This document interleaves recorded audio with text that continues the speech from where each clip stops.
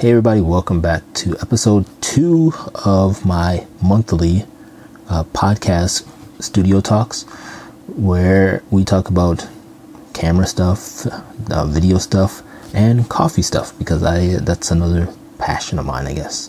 Today's coffee I'm drinking is Caribou Daybreak. It's a light roast coffee. It's probably my favorite coffee to brew at home right now. One reason why I like it is because I'm from Minnesota, and it used to be a Minnesota company, but I still love their coffee.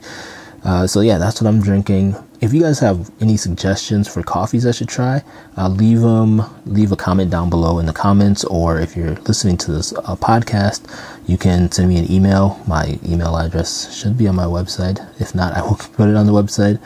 Or you can find me on, not really on Instagram, but you can find me on Flickr. I'm back on Flickr, so if you have a Flickr account, you can find me there. By the time you see or hear this, I will have a submit button, questionnaire, I don't know, something. So if you have a comment about something about this podcast, or if you just want to give me a coffee recommendation, which I'm hoping that would be more of, not a comment about how you like or dislike the podcast, but just give me a recommendation for a coffee.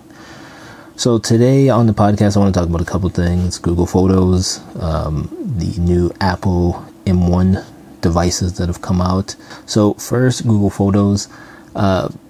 If you don't know what Google Photos is, it's currently a free service where you can upload pictures and videos, unlimited pictures and videos, up to Google's cloud servers. Then you can access them through the web, through an app on your phone, however.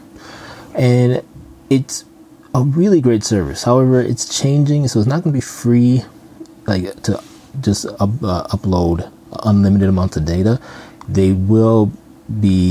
is going to be like a tiered plan, so you have to pay for it. However, I still think, well, first of all, I should say, I have a history with Google Photos. I have been a Google Photos advocate, not that they know who I am or anything like that, but anytime someone asks me what's a good service to back up my pictures or videos, I always tell them Google Photos, because A, it was free, but it was really good because you could upload them there, and it's going to do one of two things, right? A, you're going to have a backup, and B, you're going to have an offsite backup. So if something happens to your phone, camera, computer, anything, right, you at least have those pictures that you can re-download or have access to them on a different device. So that was the main reason why I chose Google Photos.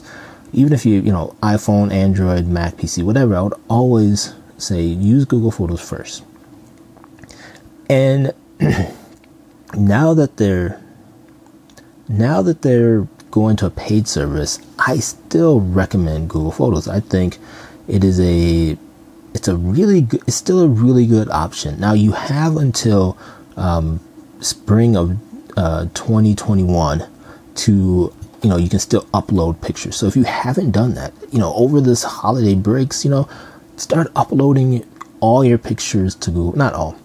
You should upload pictures to Google Photos. And the way that I always tell people is, however you organize your pictures, right? Find your favorite pictures from whenever, like different time periods. I usually do it yearly. You could do it yearly, monthly, however. Find those favorite pictures and upload them to Google Photos. If you have a lot of pictures. If you don't have too many pictures, you might as well just upload everything to Google Photos. On your phones, iPhone or Android, there's Google Photos as an app, and you can upload them there too. And what's nice is once they're up there, they're going to, Google, it is Google, so they will use your pictures to, learn algorithms and stuff, but they're not, I trust Google with my pictures and with my data, so I'm coming at it from, I trust them. They haven't done anything to lose my trust yet, but I've been really happy with, putting them up there. You can do facial recognition if you want to. If you don't want to, you don't have to. But what's really cool is they will remind you, like, on this day, here's what was going on. So it's kind of like Apple Photos, where they do that. Google Photos has been doing that for years, and so it's a really good service. If at the very minimum, it's get your pictures off your phone, your camera, your computer, wherever, back them up off-site. It's a really good free place, and again, it's still free right now, so you can upload all the pictures, all the videos that you have, and have at it. Now they will down resolute your pictures and videos, but it's nothing noticeable. And again, if it's a backup, like a copy, then if something happens and that's your final copy, you're still going to be fine. However, again, like I said, they will be changing it, so it won't be free. It won't be free. It will be free up until the spring of 2021, and then you'll have to pay one of their paid services. I currently already pay for, I don't know, I pay $10 a month for storage. So it's, you know, I think backing up is something I could do a whole video topic. Maybe I'll do a video about that. But if any, like, to me, bare minimum, you should have Google. If you like Google, have Google Photos so you can back up all your pictures and videos that way. And again, it's free. Maybe I even do a Google Photos video. You know, it's funny. I've been working on and off for 4.5 years, literally 4.5 years of a like comprehensive guide to Google Photos, because you see like bits and pieces here and there, but there's nothing really like all put together. And so that's something I've been thinking about. Maybe if you guys are interested, let me know down in the comments, or, you know, shoot me a line someplace if you're interested in a topic like that or a video like that, a more instructional video of how to use a piece of software. I was also thinking about doing that with Lightroom.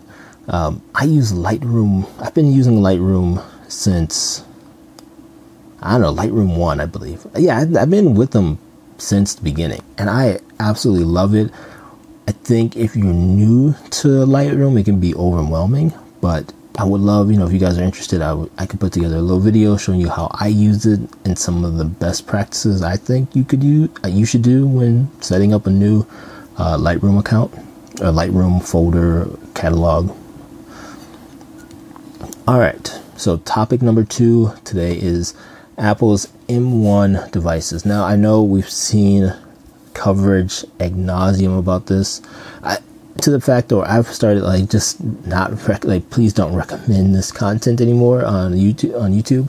But I wanted to talk about it from a personal perspective, and, you know, people like us, you know, I consider myself, I do, you know, yes, I do get paid for photography and video work, but I still consider myself an amateur in the sense that I'm always learning. And also, my pictures and videos aren't massive, right? I don't have, you know, 80, 120 gigabyte project files. I mean, sometimes I do, but a lot of times it's talking head stuff like this, or, you know, product photography, or pictures of my family and the stuff I'm doing. So I don't think I'm a too demanding user of like photography or video work, to the point where, you know, all my video is done on my iPad. So when I heard about Apple coming out with their M1 chip and all that, I was really excited. But I wanted to see, you know, what the reviews were, and not just benchmarks, because that doesn't make any sense to me. I wanted to see how Lightroom ran in it. I wanted to see how LumaFusion ran on it. I wanted to see how snappy it was, all that kind of good stuff. And it's really good, you guys. I think for people like us, the MacBook Air or the MacBook Pro will be perfectly fine. And if you're more of a photographer and you're not really into video, or you shoot very little video, or it's like all on your phone, I highly recommend the MacBook Air. Like, it's a device that I've been really, really looking at. You know, I wouldn't say the base model, because it's only 256 gigabytes of storage, but I would say the 1 terabyte, maybe 2 terabyte model, and with 8 gigabytes of RAM, like that's all you would need. I mean, from all the benchmarks I've seen, we would be fine with that. Now, because I shoot video, and it, you know, I think about the longevity of the device. Like, the cameras are probably gonna get better in the next 5-6 years if I get a new one, and, you know, the files will be bigger, that kind of stuff. So for me, I'm looking at getting the MacBook Pro with 16 gigabytes of RAM and 2 terabytes of storage. So just maxing it out, and even then, it's not. I mean, it's relative. It's not cheap, right? It's like, what, I think $2,400 with tax for me, but that's way cheaper than looking at the 16-inch MacBook Pro that I was looking at getting, which was going to be, I think it was close to $5,000, which is insane already. But if I can get a computer that's going to do everything that I needed to do, but better for half the price, then yeah, like I'll take that. And really, I thought about the Mac Mini because they all have the same chip.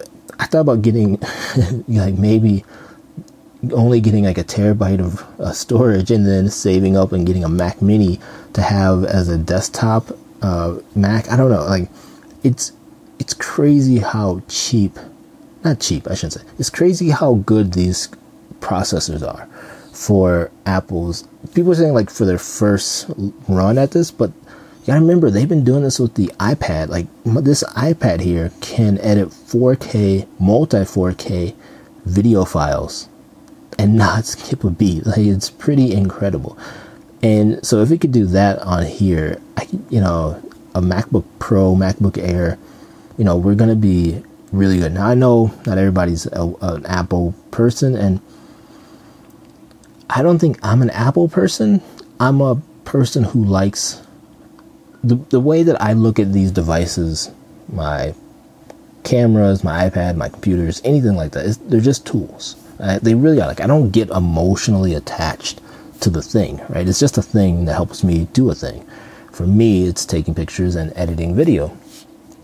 And so I want, personally, I just want the best device that I can get that's going to work the way it's going to fit in my workflow, right? I don't want to change the way that I work just so I can use a device. I like using an iPad. I have an iPhone. So for me, getting a MacBook Pro is a more logical choice than getting a Windows device, not because they're bad, but the way that I like to work. It's, I have a Windows machine. I'm like sitting right next to it right now. And it's a nightmare trying to get pictures or video from like the iPad over to the Windows machine or vice versa, right? I'm using dongles and USB drives and everything. Whereas with the iPad and my iMac over here, I just airdrop it and it works perfectly fine. Like it seamlessly works back and forth. So I really like that. And so that's why I'm an Apple person, or I use Apple products, not because I think they're the best products in the world. There are concerns with their new products that you can't run you can't use Boot Camp on there. Obviously, you can't upgrade RAM. You haven't been able to do that for years now. It's really more locked down. So there is that trade-off. However, at the end of the day, I just want stuff to work. I just want to be able to use what I have for a long time. And the fact that I'm still using a 2017 iPad Pro and it works fine. Like I do not have a problem using this or recommending this still. The only device I'd probably recommend now over this one is the new iPad Air. The 256 gigabyte model I think is good for most people. And I like that one more than this one just because it has USB Type-C. The lightning cable is fine, but if you're transferring large amounts of data, it can take a while. I do that on a regular when I'm moving these videos over, or videos from my A7 II, A7, A6100. It just takes a long time to do that.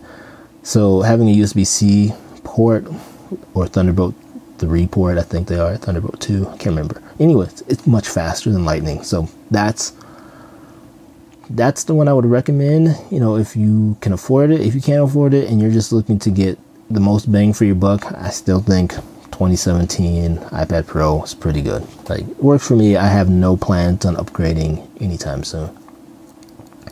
But back to the computer side, I'm really excited about these new devices, just because I think for people like us, we don't have to worry about RAM anymore. You don't have to worry about SSD speeds anymore. These things are super quick, super fast. And with the MacBook Pro, at least, you're gonna get, they say 20 hours of battery life. It's probably more like even 10, 11 hours like of photo editing on like a long plane ride. Once we can do that again, it's going to be really nice. I mean, really, really nice. And I do like being light and mobile. And I've had this idea, not even like an idea, just a feeling of just getting rid of so much stuff, right? I just want a light workflow. Like even this iPad, as much as I like it, it's a really heavy device, especially when I pair it with the Bridge keyboard. And I would love to have the iPad, the MacBook Pro 13-inch with like an iPad mini. That is like my perfect combination. And keeping this here at the house, so when I do edit video, I can edit it on here, or once the iPad apps run a little bit better on the new M1 chips using LumaFusion on the 13-inch MacBook Pro, it would be nice just to have one device that I can do a lot of the bulk work on, have the iPad mini as, I can read on there, take notes on there, but I can still edit pictures and video and all that good stuff if I need to. I can still do it on there. And just having that simplicity, like that's something I've been looking for and looking forward to. That's the same way with the camera gear, like trying to find gear that doesn't weigh a lot. And funny because I have a full frame camera, so those lenses usually weigh more than the Panasonic G9. But just getting like a small, lightweight lenses that can do what I need it to do. Like they don't even have to be lightweight, but just I don't need a bunch of prime lenses personally. I think if I had a couple really good zoom lenses, I can make that work with, of course, a prime lens or two for when I'm doing client like talking head videos like this, just things like that. So there's my thoughts on the new M1 chip from Apple. I'm really excited about it. I think it's going to be good for people like you and I who aren't doing demanding work, but I've even seen people who shoot 8K or 6K raw footage from one of the Canon cameras, and it ran it fine. Like it's pretty impressive. And I think this idea of pro gear versus amateur gear is going away. Like it's, as someone who would be considered a pro, if I was just shooting photography and not doing video, the MacBook Air would be all I need. I wouldn't need anything else, right? But because I shoot video, I think having the fan in the MacBook Pro is going to be a little bit better for me, especially since if you're rendering out video or anything like that, it will just work better. But even like I'm still on the fence. Like I could see myself getting a MacBook Air and being fine with it. Even if it takes a little bit longer to render out a video, it'll be much faster than the iMac that I'm using right now. Not that I hate the iMac. It's really nice, but I'm ready for something a little bit faster. Alright, so that is the end of episode 2. If you haven't checked out episode 1, I will have a link if you're watching this on YouTube down below. If you're listening to this on your podcast player of choice, I will have links down in the show notes. If you want to support the channel, please, or this podcast, please head on over to my website, kwame.me. You will see Amazon links over there to gear that I use, but also just an Amazon link to shop. If you click that link, it is an affiliate link, but anything you buy, I get a small commission from it. But that does actually help out because I have something coming, hopefully in the next couple of weeks, that was purchased mainly from people who bought from that Amazon affiliate link. So I really appreciate that. Head on over to the YouTube channel if you're listening to this. Click on the like and subscribe button if you're watching that. All that good stuff, But anyways, thank you as always for watching this video. You guys are, or listening to this podcast, I guess. You guys are the reason why I do this. So I really appreciate your time today.